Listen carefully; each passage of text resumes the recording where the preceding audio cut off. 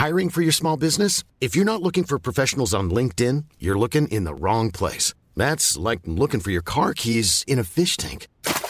LinkedIn helps you hire professionals you can't find anywhere else, even those who aren't actively searching for a new job but might be open to the perfect role. In a given month, over 70% of LinkedIn users don't even visit other leading job sites. So start looking in the right place. With LinkedIn, you can hire professionals like a professional. Post your free job on linkedin.com/people today.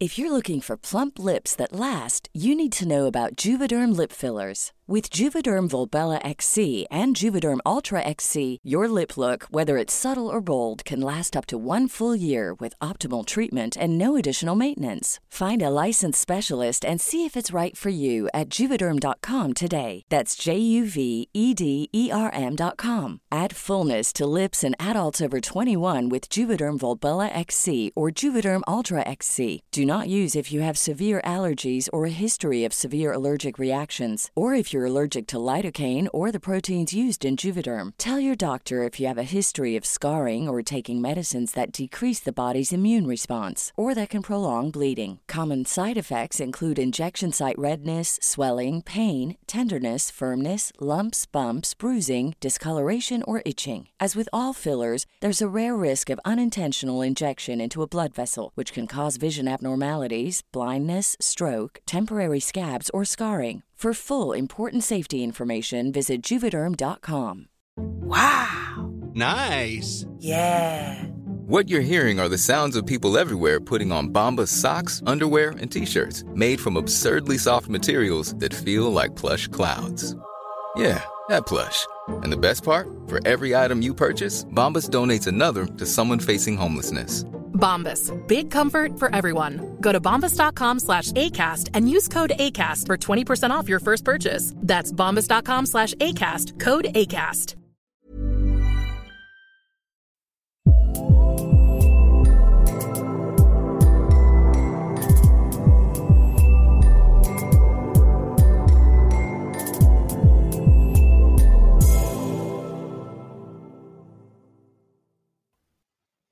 Hello and welcome to the UK Film Review Podcast. I am your host this week, Chris Buick, and today I am joined by fellow UK Film Review critic, Amber. Hello, Amber. Hello, Chris. How's it going? I'm fine. How are you? Yeah, not too bad, not too bad. Good. So today we are here for a special episode of the podcast, which is dedicated to the UK Film Review Festival that recently took place. There are a lot of great films involved from a lot of very talented filmmakers across all the genres. However, Amber, you and I are here to talk about the brilliant documentaries that were on offer over the weekend, aren't we? Absolutely, yeah. No, all of them are so different, but so good in so many different ways. So I'm excited to talk about them. Yeah, there was a wide range of subjects and styles, and everything felt really unique and great. So I guess that brings me on to my first question before we talk about the films as well. I just wanted to get a grasp of like how we feel about documentaries as critics, as a genre, and what makes a good documentary for you. Ooh. Very good question. I think I've really, over the last 6 months to a year, I've really got into documentaries a lot more. So I was thrilled to be put on documentaries for the UK Film Festival, definitely. What makes a good documentary, in my opinion, is I think I know a lot traditionally have narrators, but I quite like it when it's, straight from the horse's mouth, as it were. Yeah. I like the personal stories. I like that being the driving point for a documentary, because I think those personal stories are what make the most impact. But what about you, Chris? What stands out for you in a documentary?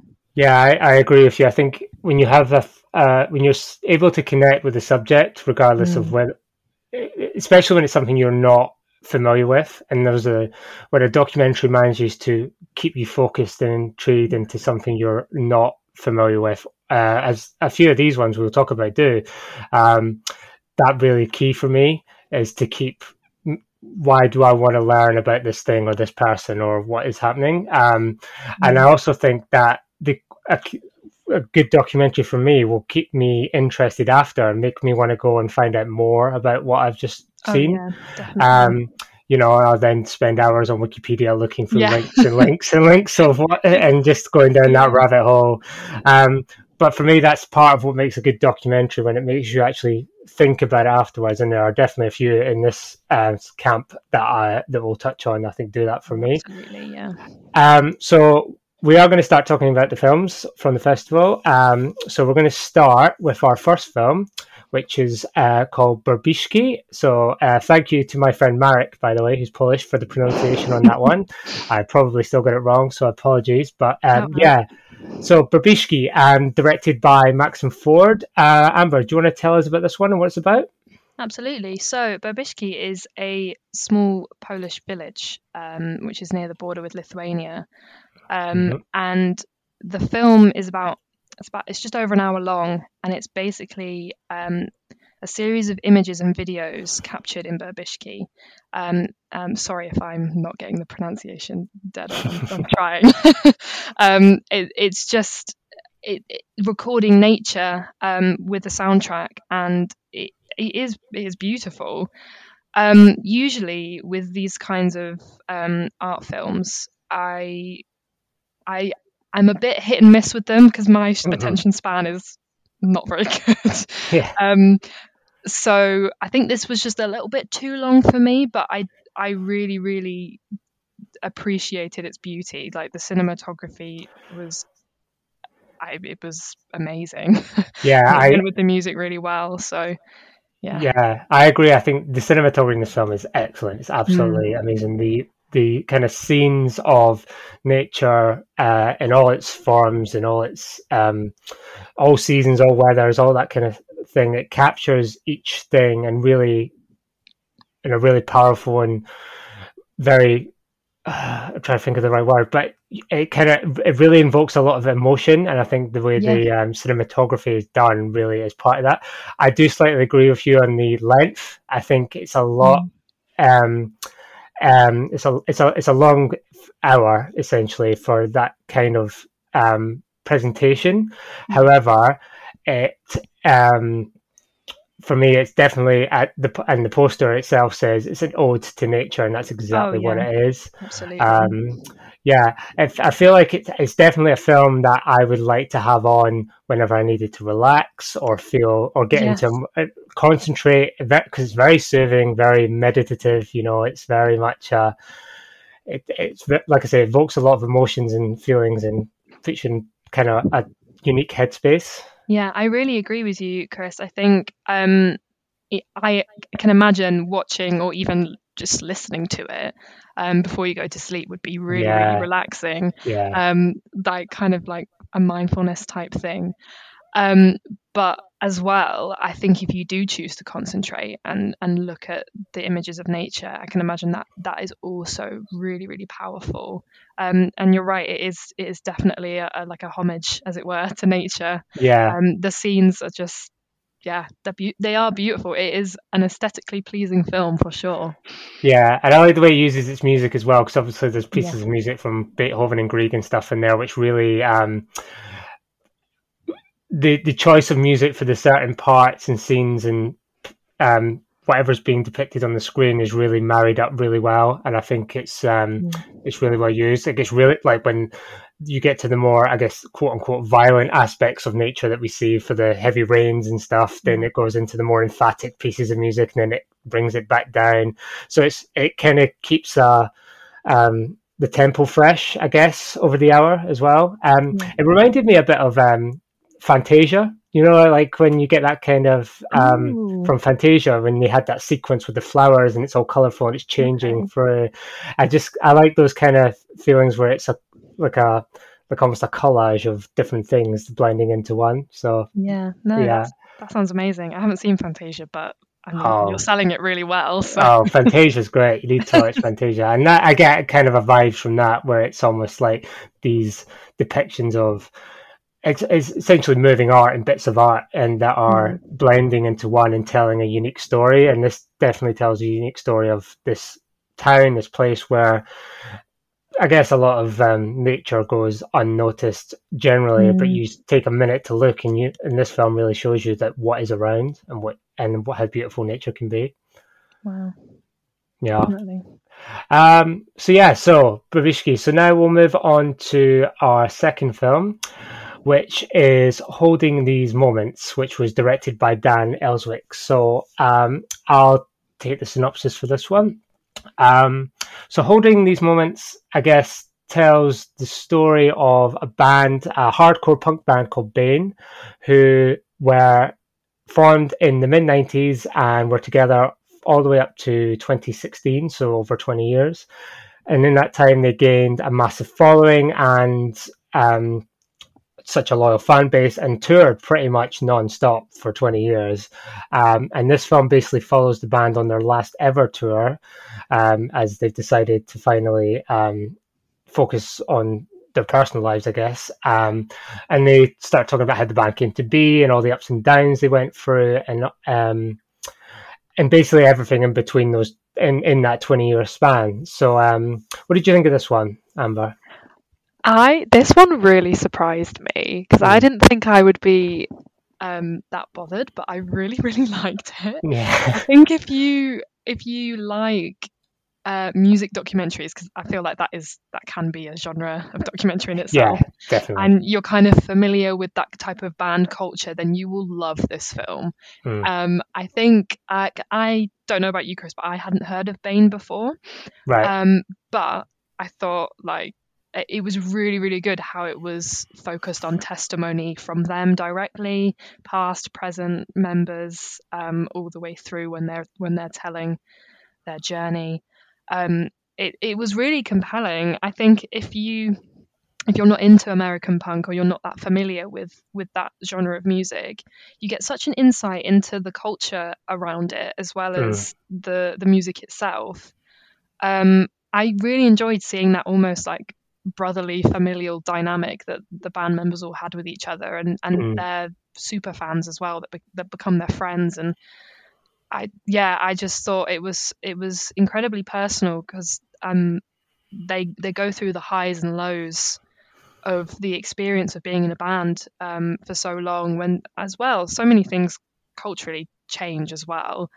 I just thought all of the video clips, photos and interview testimony was just really, really good, and really emotive at times as well.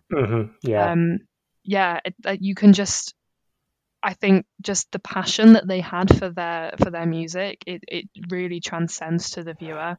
Yeah, exactly. I think that keyword there is passion, and that is like it's evident from start to finish in this about how passionate not only they are as band members and what they're doing, but also the people that they're fans, and they're passionate about the scene and the music and what it means as a part of that community that they've essentially created for themselves. So yeah, you were saying about music documentaries being almost like, I guess, a subgenre of it on its own, and I am one of those people that music documentaries, I will eat those up all day long. I want to watch more now because I feel like I've not seen that many, but now I'm like, yes, give me all of the music documentaries, please. I can give you a few recommended ones, so we'll get to that. But hardcore punk though is not my thing. I mean, I like punk, but I'm thinking more of your skater pop punk kind of genre. I know what you mean. Yeah, so quote unquote mainstream, I guess, is what we'd call it, mainstream punk. But I do know the type of people that this documentary is about and who it's for. So my cousin Stephen, who shout out to my cousin, he actually owns a record label in Glasgow called Struggletown, and he has been involved for a number of years with these kinds of bands. So I've met quite a few of these people, and what struck me when I first met these people is that because what you see in the documentary is obviously the craziness of the mosh pits and the stage diving and basically just chaos from the first lyric to the last one, but I feel like that's the kind of conception people have of this kind of music, but actually the people behind it are what this documentary is trying to show, and I think it does that really well. Oh, that's such a good point. Yeah, it's a great tribute to that community, because really these people are just looking for a place to belong and express themselves, and that's just how they do that. And they're not there to cause trouble. They're not there to do it because they want to, cause a riot or do anything. That's just how they want to get out whatever they're feeling at the time. It's community as well, isn't it? I think yeah. with like rock or punk or even heavy metal, like it's like-minded people coming together and like all supporting each other, and that sense of community, I think the documentary does really, really well to emphasize, as you say. Yeah. Because they support each other through really hard stuff. I know one of the band members, he lost his mum during the final tour, and the way they all come together and support him, and they let him decide what he wants to do, and they carry him through. The music carries him through that, but also they all carry each other through that, and it's really emotive. It is. It's beautiful. You're right. That is a beautiful moment when they come together for him, and you've got members of the band who've left years before coming back for not only that, but for their last shows, and everyone's getting a turn because they've obviously gone through a few members over the years. But just that the final closing chapters, I guess, of the film, where they're all coming together for the final, it starts to, you really start to feel it, and you start to feel this is the end of something huge for them. Yeah, and an era. Yeah, exactly. And it's a good tribute to, because they're very clearly a hard working band to build what they've built. And I know people in bands, and I know how hard it is to have that kind of life and creative drive, and for it to be the one thing you want to do, and that's all your body, your mind really wants you to be doing in. But obviously life pulls you in so many different directions, and that's kind of what this film looks at as well, is how following your dreams and all the things that can get left behind, or you have to sacrifice to do that. So yeah, I agree. I thought it was really good. Like I say, I'm not that into hardcore punk, so I was coming in with a similar kind of trepidation as to how I would react, but I feel like it will really, really could bring most people on board regardless of your stance. So yeah. Absolutely. Yeah. So next up we have Hope in the Holy Land. So Amber, you want to tell us about this one? Absolutely. So, Hope in the Holy Land was created by Jesse Schluntz. I hope I pronounced that right again. Sorry. So this documentary situates an American Christian man, and he visits Israel and Palestine in the hopes to better understand the conflict between the nations. And he goes into the history behind why the nations are divided and how the land was split, which is really interesting, obviously, because I definitely wasn't taught about that at school. Or No, me at any neither. point. So it is very educational in that way. And hearing from both sides, from the Jewish community in Israel and the Arab community in Palestine, there is a real balance to the narratives that he's telling and portraying on camera. I think this was really interesting because I hadn't seen something like this before. I think obviously because this kind of conflict has been in the news recently, we don't really see the personal side to it, if that makes sense. So not only going into the socio-political history, but also to hear first-hand accounts from why certain communities feel the way they do about the other was really, really interesting to me. I think I really enjoyed this documentary. I thought it was really good. My only hesitation with it was kind of I don't know if it was, I can't remember the guy's name, but the American man in the middle. Yes.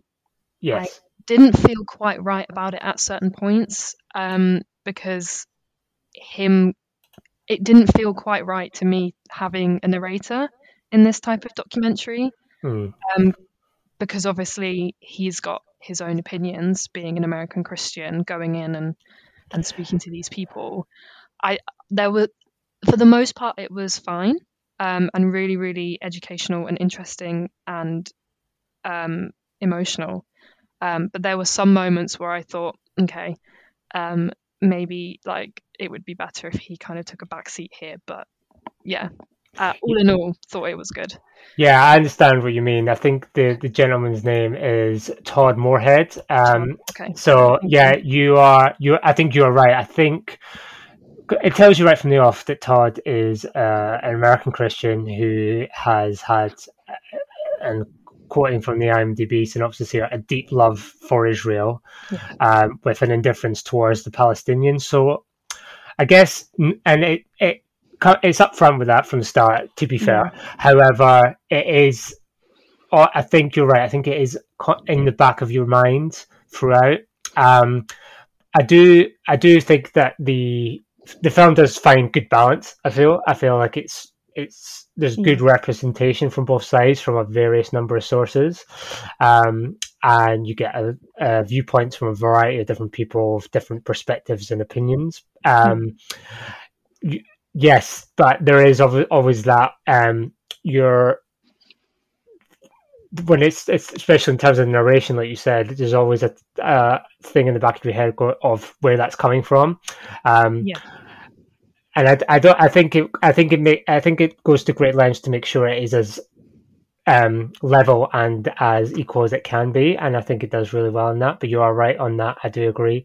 It's interesting what you say about the history as well, that you were never taught in school, because I was also never taught in school. But this is a conflict that has been going on for years and years and years, and yet I personally, going in, know very little about the conflict as a whole and why it came about. And I know what you mean. And that's maybe my ignorance, but at the same time, there isn't a lot of. Yes, it's become more prominent in news these days, but there isn't a lot. Hasn't been a lot as I was growing up. A lot of knowledge and coverage about what was going on until. No, I agree. Yeah, for something that has been going on for thousands of years at this point, this kind of conflict and how the land was constantly divided and redivided and population scattered. There isn't that much like information really, if you think about it.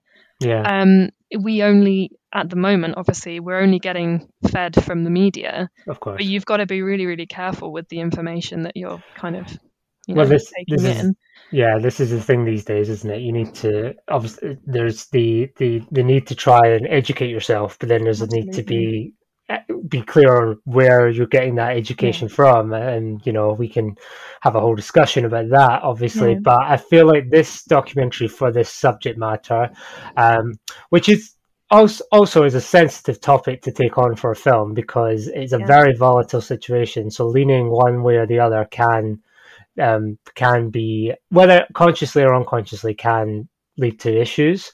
But I feel like this is a good starting point and a good jumping off point for those who are not familiar with the situation, to get a bit of information about it in a generally safe and unbiased way. Definitely. Obviously, with any of these things, not just this documentary, but anything like this, the responsibility is for the viewer to then go and educate themselves on the subject more themselves, and try and see it from as many different sources as possible. But I feel like this is a good start point for anyone who hasn't really got any idea of what's happening. I really agree. Yeah, I think as well, for a sensitive documentary, it does 90% of the time do a really, really good job of being impartial. And I think what you're saying is really important about the fact that it is a starting point. So by no means is it an end point. So it does should encourage the viewer to go and do research and look up more and see what's going on and that kind of thing. I think it's strong. It is strong in that sense, definitely. Yeah, because just my final thought would be, because I read Jason's review on this film after I saw it, and he makes a good point that it doesn't try and overload you with lots of information in 2 hours. However, because it would be impossible to download, like you say, thousands of years of conflict into 2 hours, and B, that would be, even if it did try, that would probably be irresponsible, and it just wouldn't work. So I feel like, yeah, it's a good starting point, and will hopefully urge people to go and learn more about something that we should really all know more about. Absolutely. Yeah. So thank you for that. So that is Hope in the Holy Land.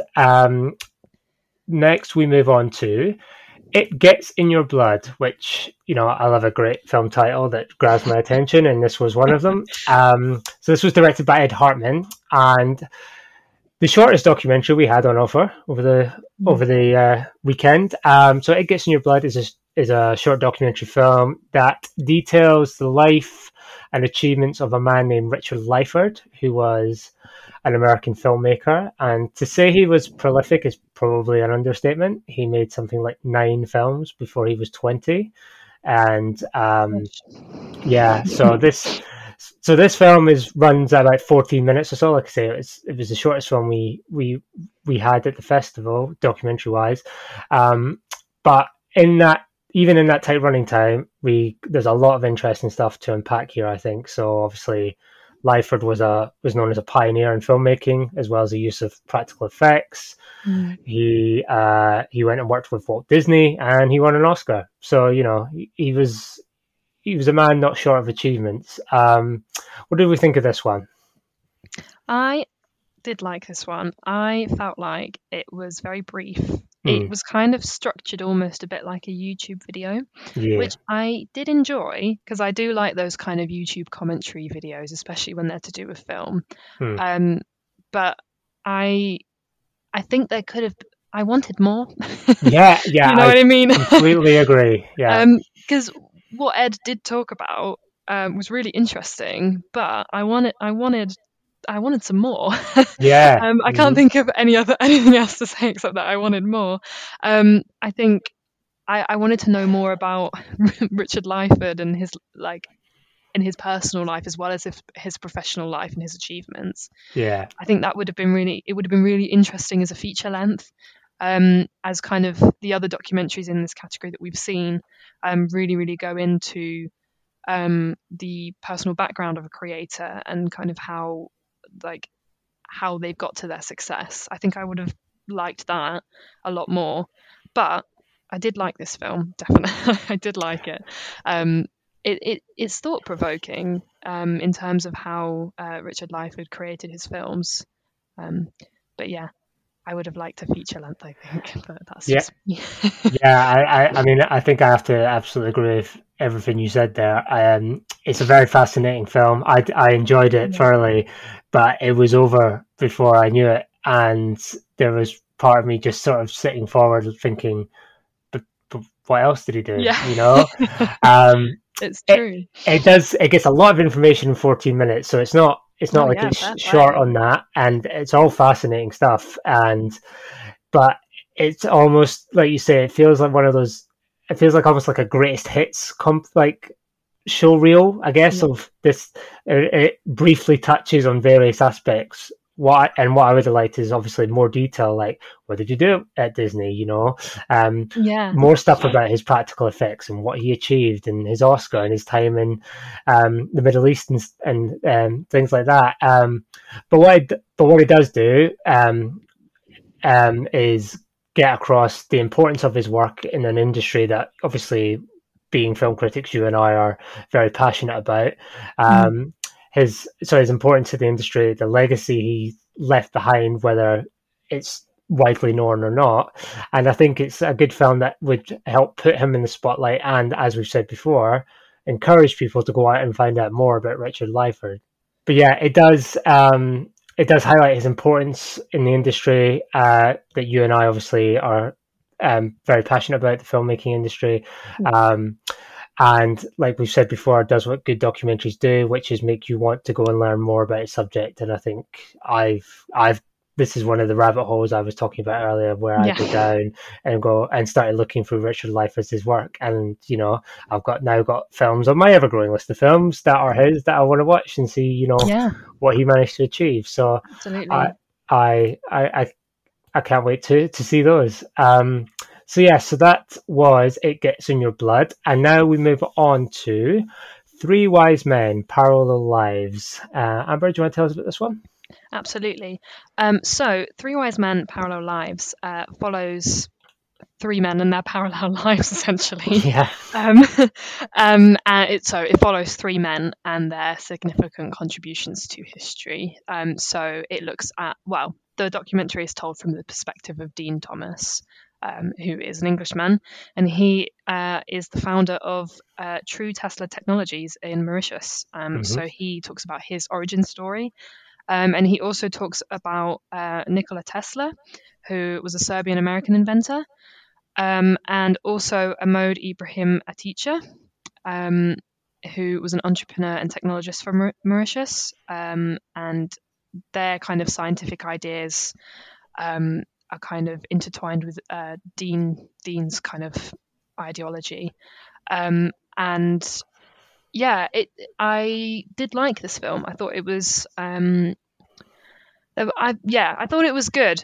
I think the animation side of it I really, really liked. I thought that was really, really clever. And kind of that was tied in with Dean's life and the locations. He's been to a lot of places around the world. He's worked abroad in lots of different places. I mean, what a life. Looks fantastic. So he shows those experiences, and he's got pictures of his family as well. It makes it very personal to him from the offset, which I always do like that personal touch in a documentary. And as well, when he's talking about Nikola Tesla, and there are reenactment scenes, and I liked those as well. They were really, really well acted. And the way that the footage is kind of edited of the reenactment is I really liked. The camera is kind of black and white footage, and it kind of places their scenes within the era that they would have been taking place. Also as well, with the personal story side of it, there are some powerful and emotional moments. If you haven't seen it, I won't do any spoilers. But yeah, there are some really, really hard hitting moments which I really, really enjoyed. I think there are some parts of the documentary that were a bit lost on me, just in terms of structure. I think it's kind of, for me at least, it was a bit stop-start all over the place, and I had moments where I was like, oh, so what just happened and what's happening now, kind of thing.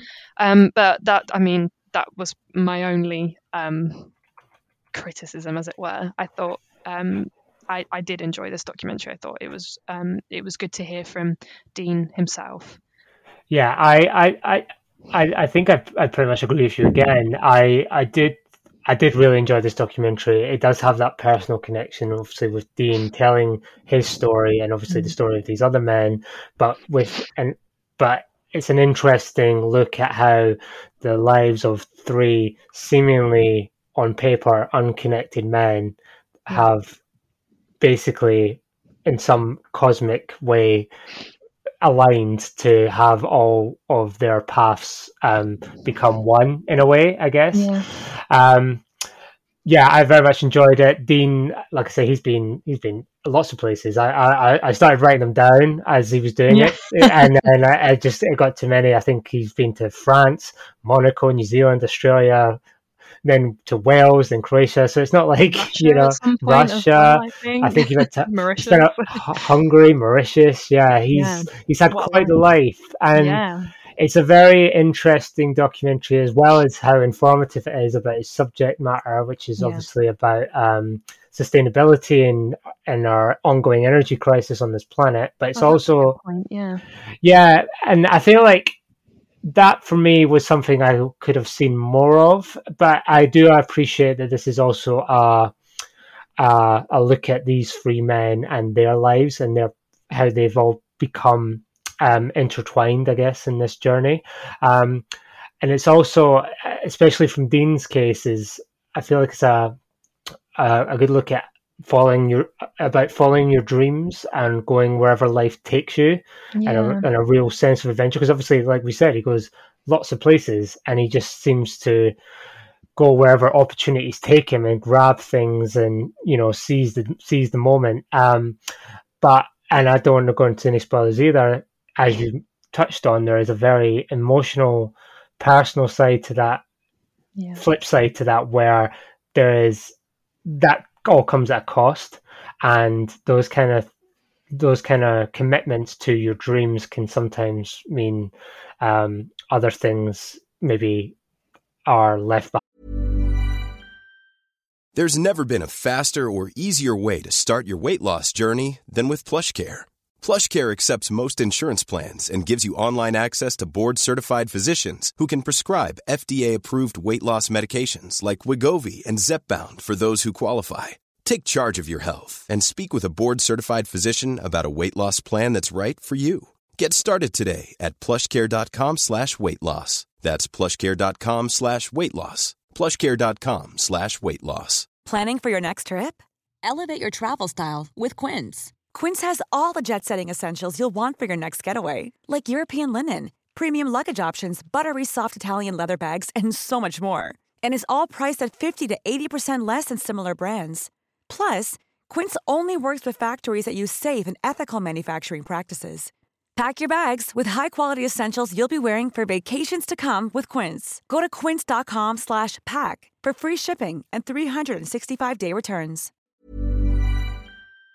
And I feel like in Dean's story, anyway, that was pretty powerful for me. And I agree. I liked the Nikola Tesla sections and the I have pronounced it Achia. I really liked the sections, and I feel like there's a good consistency throughout of how the film sort of blends into each other. And I do agree as well, though there are some bits where it's sort of things seem to just, like, little story points seem to just get left, and you then start something else, and you're like, go, okay, well, what was happening there and what's happening now, I guess, is for me. And for the most part, I agree. I loved the animations; they were great.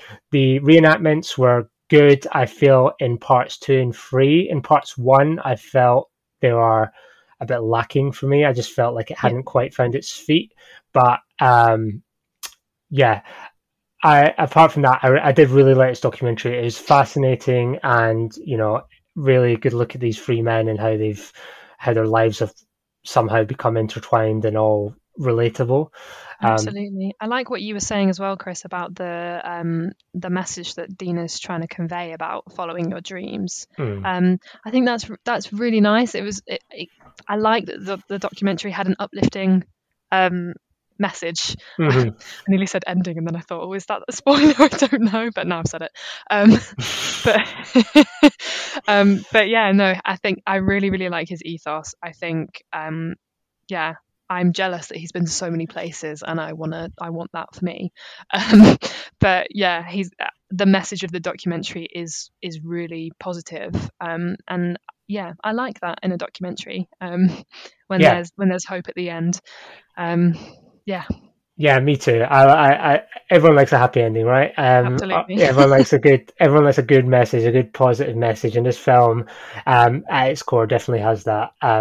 Like I said, there was obviously some more personal, emotional moments that play into Dean's story, but for the most part, it is very much about him following his dream and taking this adventure and where it's taken him and all the amazing things he's done, and it's really interesting to watch.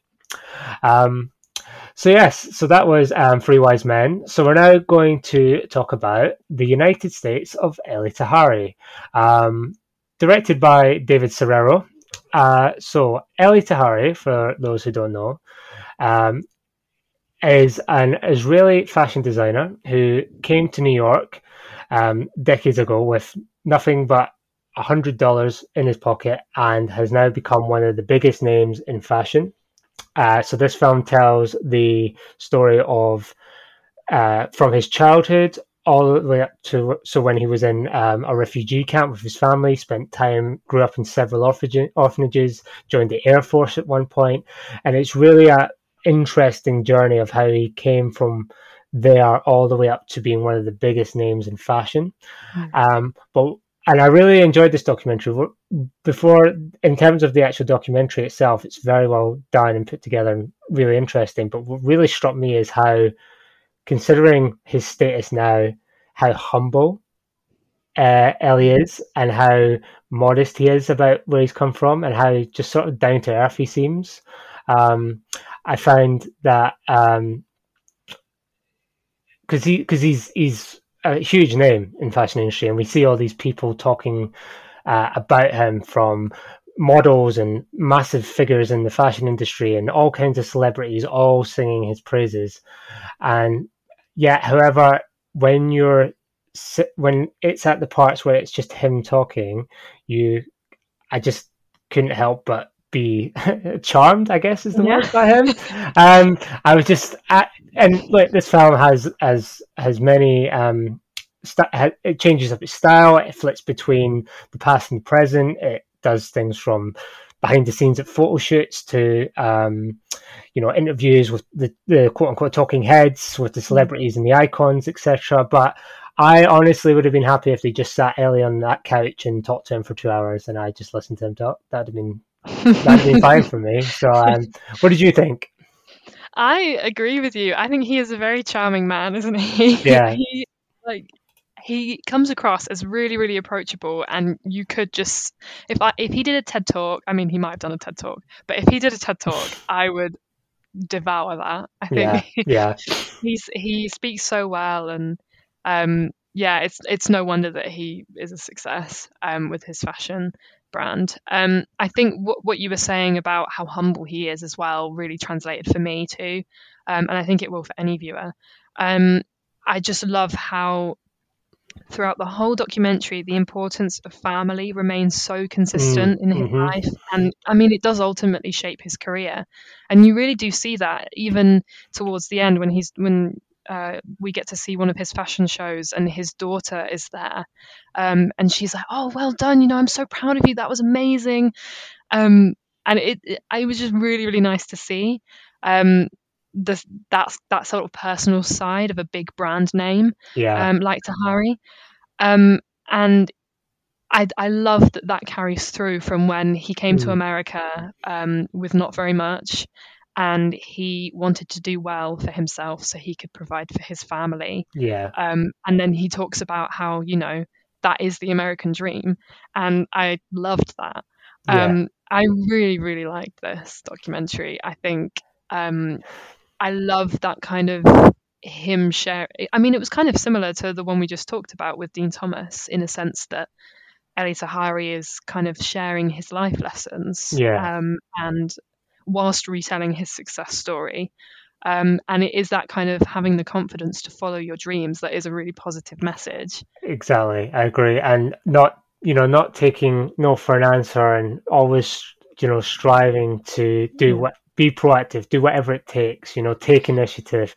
And he goes from, obviously he's talking about his childhood, and he's now he's meeting and dressing presidential candidates and things like that. He's but I love it though. Yeah, it's great. But the thing about his family, you're absolutely right. That's what, because this might surprise no one, I know nothing about fashion. Absolutely nothing. And so it's kind of similar to the Bain documentary, Holding These Moments, we were talking about. When you go in thinking, I don't know about this or that, you go into something, maybe you think, this isn't going to be for me. Like I say, I know nothing about fashion. So, but, the way Ellie tells his story and the way the film tells his story for him as well, in some respects, really doesn't matter that you don't know about fashion. It's not about that. It's about, like you say, and I wrote this down as well, the American dream come real, as people believe it to be, and he has done that, but never compromising his values in terms of family and also his consumers, because he's always and he says this a lot Yeah. in the film about how what the people want is important to me. If people are happy, I'm happy. He's not about the money. He's not about the fame. He doesn't care whether he's on a magazine or not. He just wants Yeah. people to feel good in the clothes they wear, because he Yeah, makes clothes. yeah. No, I was gonna say, sorry. No, it's all right. I love that. I really agree with you, because it when there's other people talking in the documentary as well, like big names in fashion, and other women as well, they were saying he really understands women through the clothes that he makes. And I thought Hmm. that was really interesting that women were saying that, that he makes clothes for them to feel Yeah, good. And that I just, in fashion, and especially like Western fashion, I love that. I mean, I yeah. don't know anything about fashion, but I just love that he creates in mind to make someone feel good in what they're wearing, because you've got to feel good in what you're wearing. So Absolutely. I mean, as my wife will attest, I have little care for what I'm wearing, and she may roll her eyes. However, it's I agree. And he makes clothes for both ends of the spectrum, so it's not just yeah, the glamorous stick thin models that we often see in these absolutely. things, but for and a lot of it, especially a lot of focus on the working women, and Yes. the everyday clothes that they wear. And that's what he's saying. He's not trying to make a name he's not trying to make a name for himself. He just has, Yeah, because he, like you said, he's understood what they want and what they need, rather than absolutely. coming up with these crazy outfits you sometimes see at these things. So Yeah. yeah, I This really is yeah, this is what we were saying about what makes a good documentary, is that we neither of us know anything about fashion, and yet we've watched this and we're so inspired by yeah, it. exactly, yeah. Exactly. I really enjoyed it. I Yeah, like. I think David Serrero made a lot of great choices here, and definitely. keeps it really fresh. And yeah, I really think it was really good. Mm. Um, so yeah, a couple of films left to talk about. So we're going to move on to a film. And talking of titles that will grab you, Vegetable Skin. Yes. Amber, do you want to tell us about Vegetable Skin?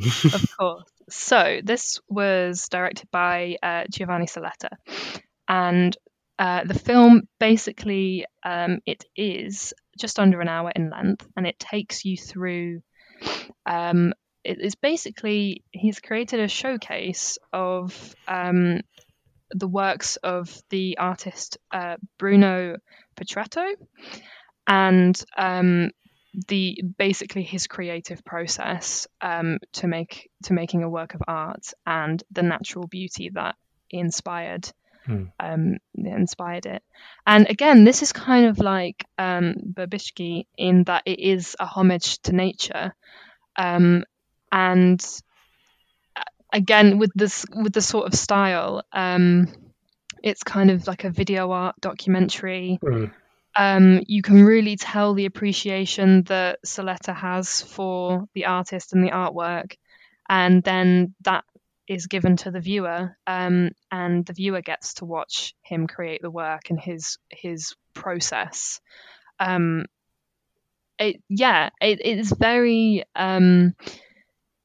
it's captivating. I think my personal opinion with films like this is that I do find them a bit slow. yeah. But I think if you're really into watching the artistic process, you'll really like this film. Mm. What do you think, Chris? Yeah, I agree. It's a unique film in terms of its style, but then Bruno Petretto is a unique artist in Yeah, terms of his style. So I feel like I feel like it was very much a creative choice from the director to present this film in a way that I feel, and Jason, I think, maybe said this in his review as well, kind of gets you into the headspace of what Bruno Petretto, the artist, must feel when he's creating.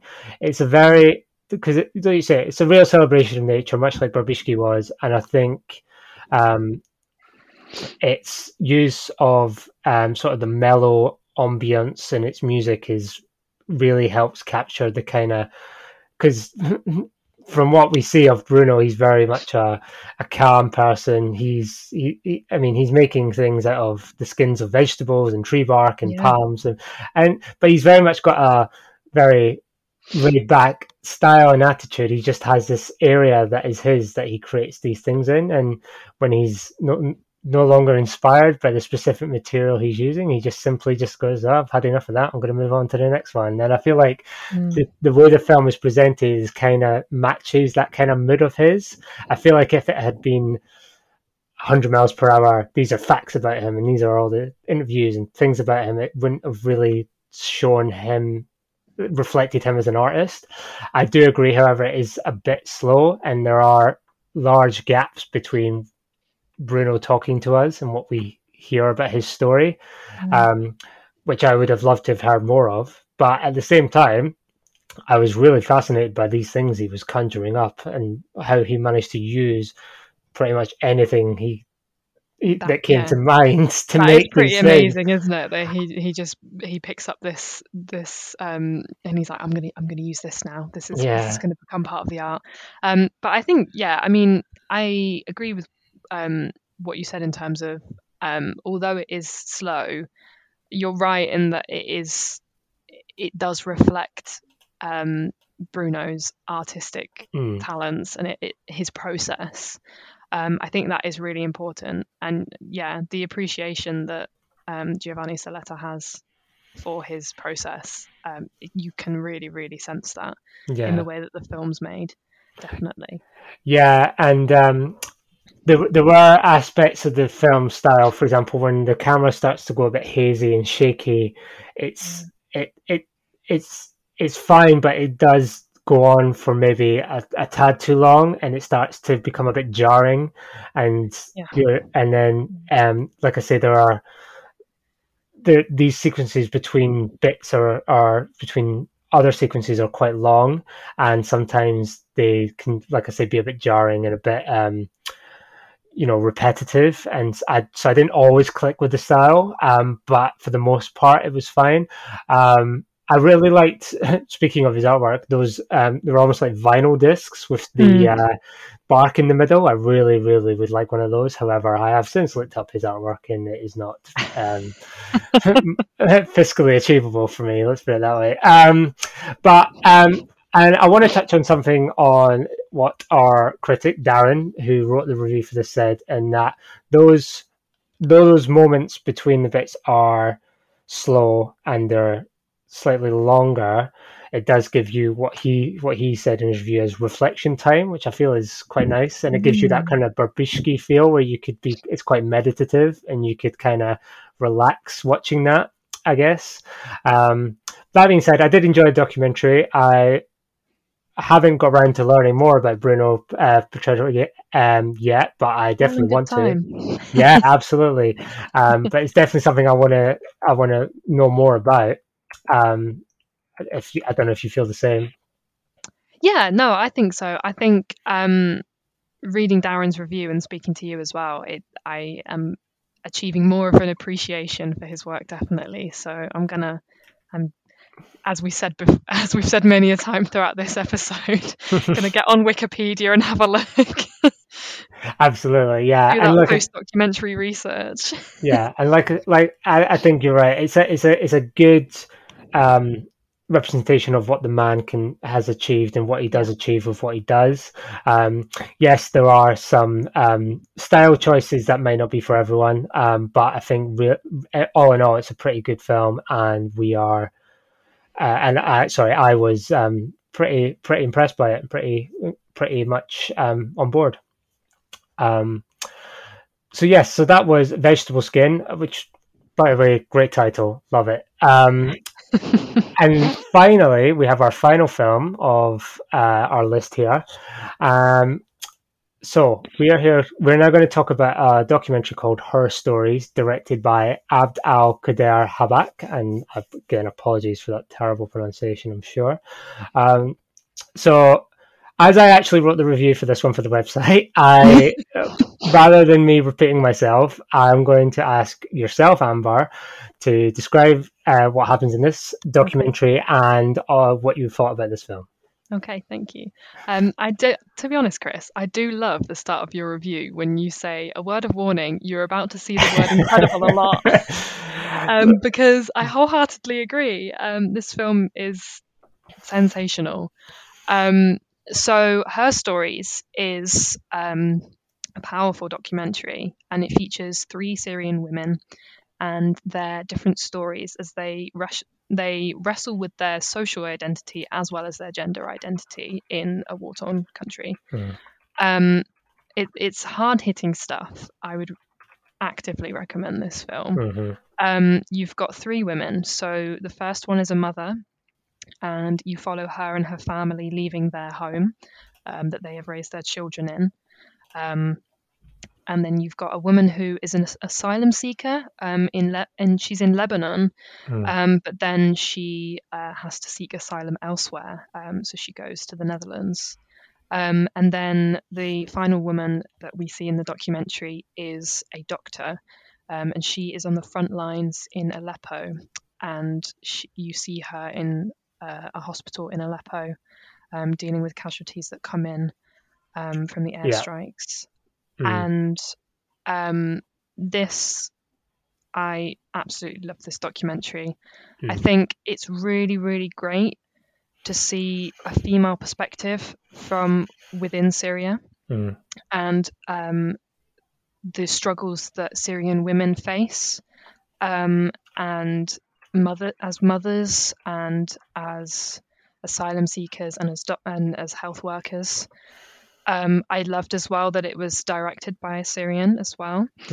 I think just it's just so it took my breath away when I watched it. I think I love the structure as well of the documentary. What makes it different, what makes it stand out, was that it's straight. There's no narrator. We bypassed the narrator entirely, and it's straight from the mouths of these women. Everything that they speak about is their own personal experience. There's no influence from anyone but themselves. It is completely personal, and it's really hard-hitting stuff.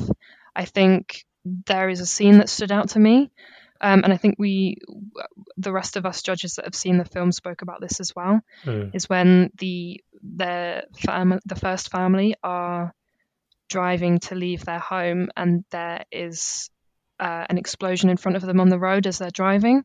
I think I couldn't quite tell what it was, but I think it was a plane that had crashed, which was, it's really, really chilling because the camera turns and then you see the children in the car thinking what's happened, and they just have to keep driving.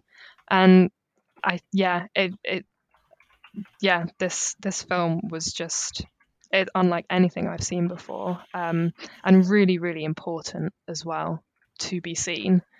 You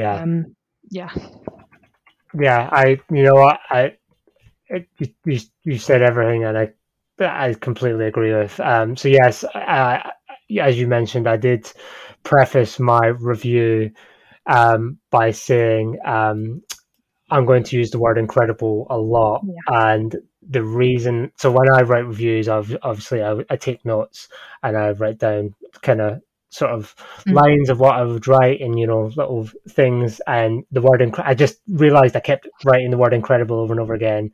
And normally when I get like that, I go, okay, Chris, other words, you can use other words. But I just kept coming back to that word, and there wasn't another word for me that was apt enough to describe what it was. So how I felt when I watched this film. So I felt I had to preface it because I do use it a lot in the film, but I feel completely validated in using that word. I think, this film. So I wrote the review 4 months ago, I think, or something. But I could probably honestly say I've thought about this film pretty much every day since. It hit me in such a way that it just hasn't left my mind. That scene you're talking about where there's an explosion on the road, it happens in such an instant Yeah. that you just for a minute you pause and you think, what is happening What just here? happened? Yeah. Yeah. But what really struck me about that moment and several other moments in the film is how normalized this has become for them.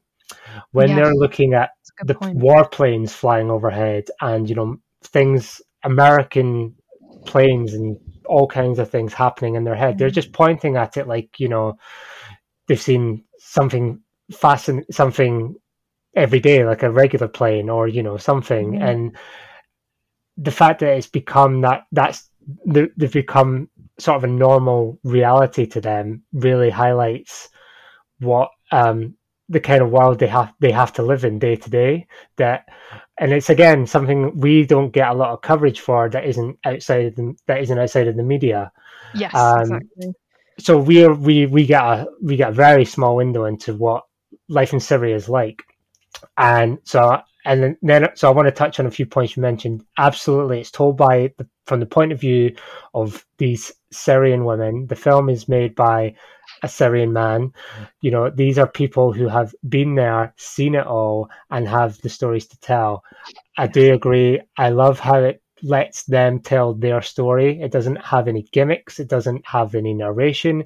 It's not got anyone speaking for them. You have these three women telling their story in their words, and it is so deeply personal and connecting that I was enraptured from start to finish. I just couldn't believe it. And then the scenes in Aleppo at the hospital where it's just absolutely devastated and they're just walking around, and that's where, like I said before, and again I'm repeating myself, but the reality they have to live in is just astounding. And I feel this film is so powerfully made, so well made, and I've got nothing, I can't overstate how good this documentary was. Yeah. And, I think as well, like when a film like this, I know you're saying that you kept using the word incredible, but when a film emotionally impacts you like that and it's so powerful, it's hard to put into words like how it's hard to write a review on that. It's hard to put into words actually how do I feel about that, because you're just like, it was so good. Yeah. So yeah, I mean, Did I you have read? no other words. Did you read about the director before this and his sort of, I guess, moment of fame is really, really underselling it. But Yeah. basically, when he spent 6 years documenting Yeah. the Syrian crisis, and for those who don't know, but in 2017 there was a car bomb in the city of Aleppo, and he was there, and he basically just threw down his camera and ran towards the destruction and managed to rescue a child from the destruction. And there's a photo of him running with the child in his arms that obviously went viral and was massive. But it just shows the testament of this. Al-Qadir Habak, the filmmaker, has been there. He knows what is happening, and he is. The film is in the best possible hands to tell the right story in the right way, and I think full credit to him for it. And he really celebrates these women who, like you've said, fighting for equality as well as survival. Yeah. And they've gone through so much, and they still continue to do so. But they're incredible champions for women like them who are still in those situations. Absolutely. I love that he focuses on that as well. It's so, I think, I'm not sure how to phrase this, but I think sometimes the perspective of women in certain situations gets a bit neglected or a bit overlooked. So I think it's so great to actually focus on three very different women, but they're all and they're in different situations, but within the same conflict. And it's great to see how they tackle that, and it's incredible, as you said. I can't think of another word now. It's brilliant. I'm full of praise for this film, honestly. Absolutely, totally agree. And you're right about the role of women in such a society, but in these things can sometimes be sidelined, and he really brings them to front and center to show their importance in, and absolutely. the fact that they are, as much as they are victims, their strength that they have to keep going day after day in the situation they're in is incredible, obviously. But yeah, this film, amazing. So that is the last of our films we're here to discuss.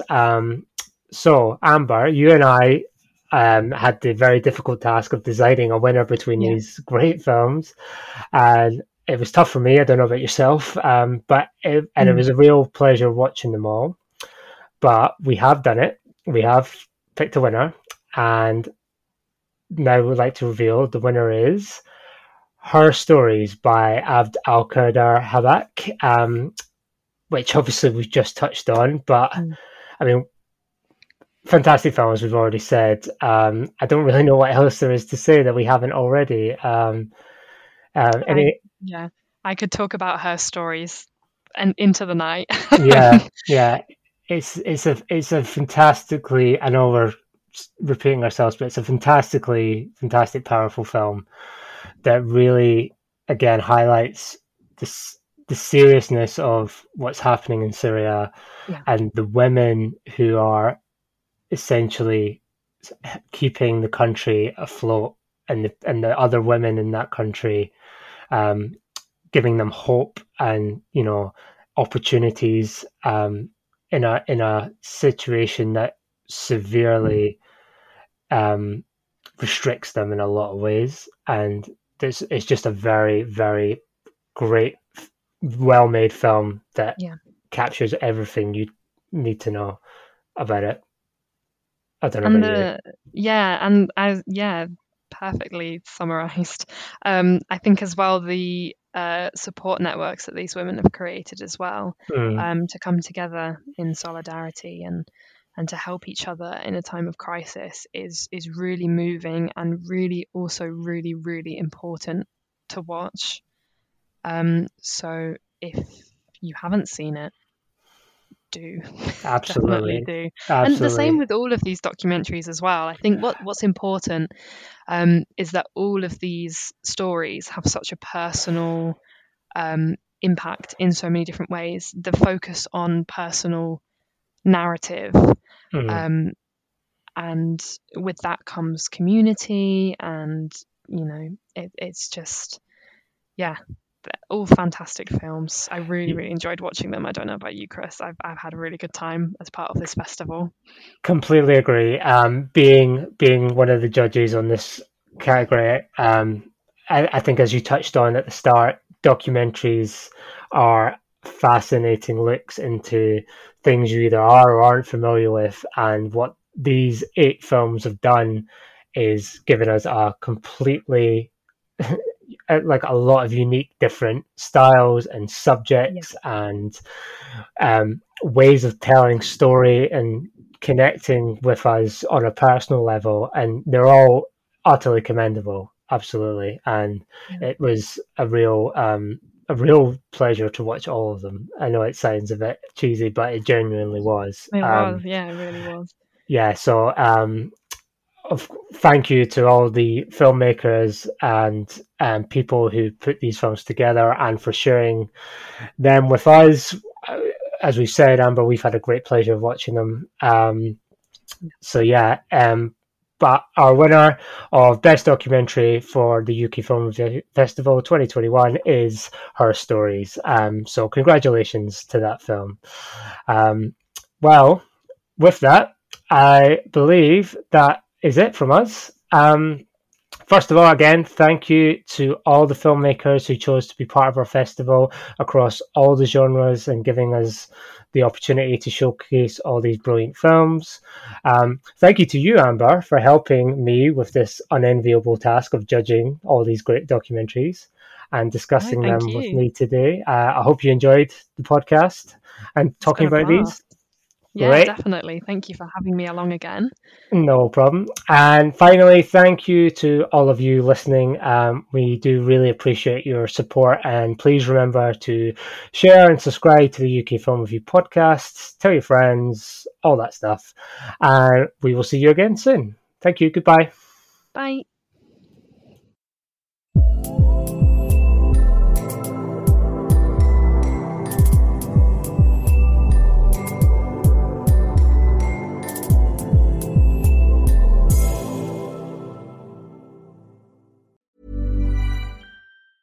Even when we're on a budget, we still deserve nice things. Quince is a place to scoop up stunning high-end goods for 50 to 80% less than similar brands. They have buttery soft cashmere sweaters starting at $50, luxurious Italian leather bags, and so much more. Plus, Quince only works with factories that use safe, ethical, and responsible manufacturing. Get the high-end goods you'll love without the high price tag with Quince. Go to quince.com/style for free shipping and 365-day returns.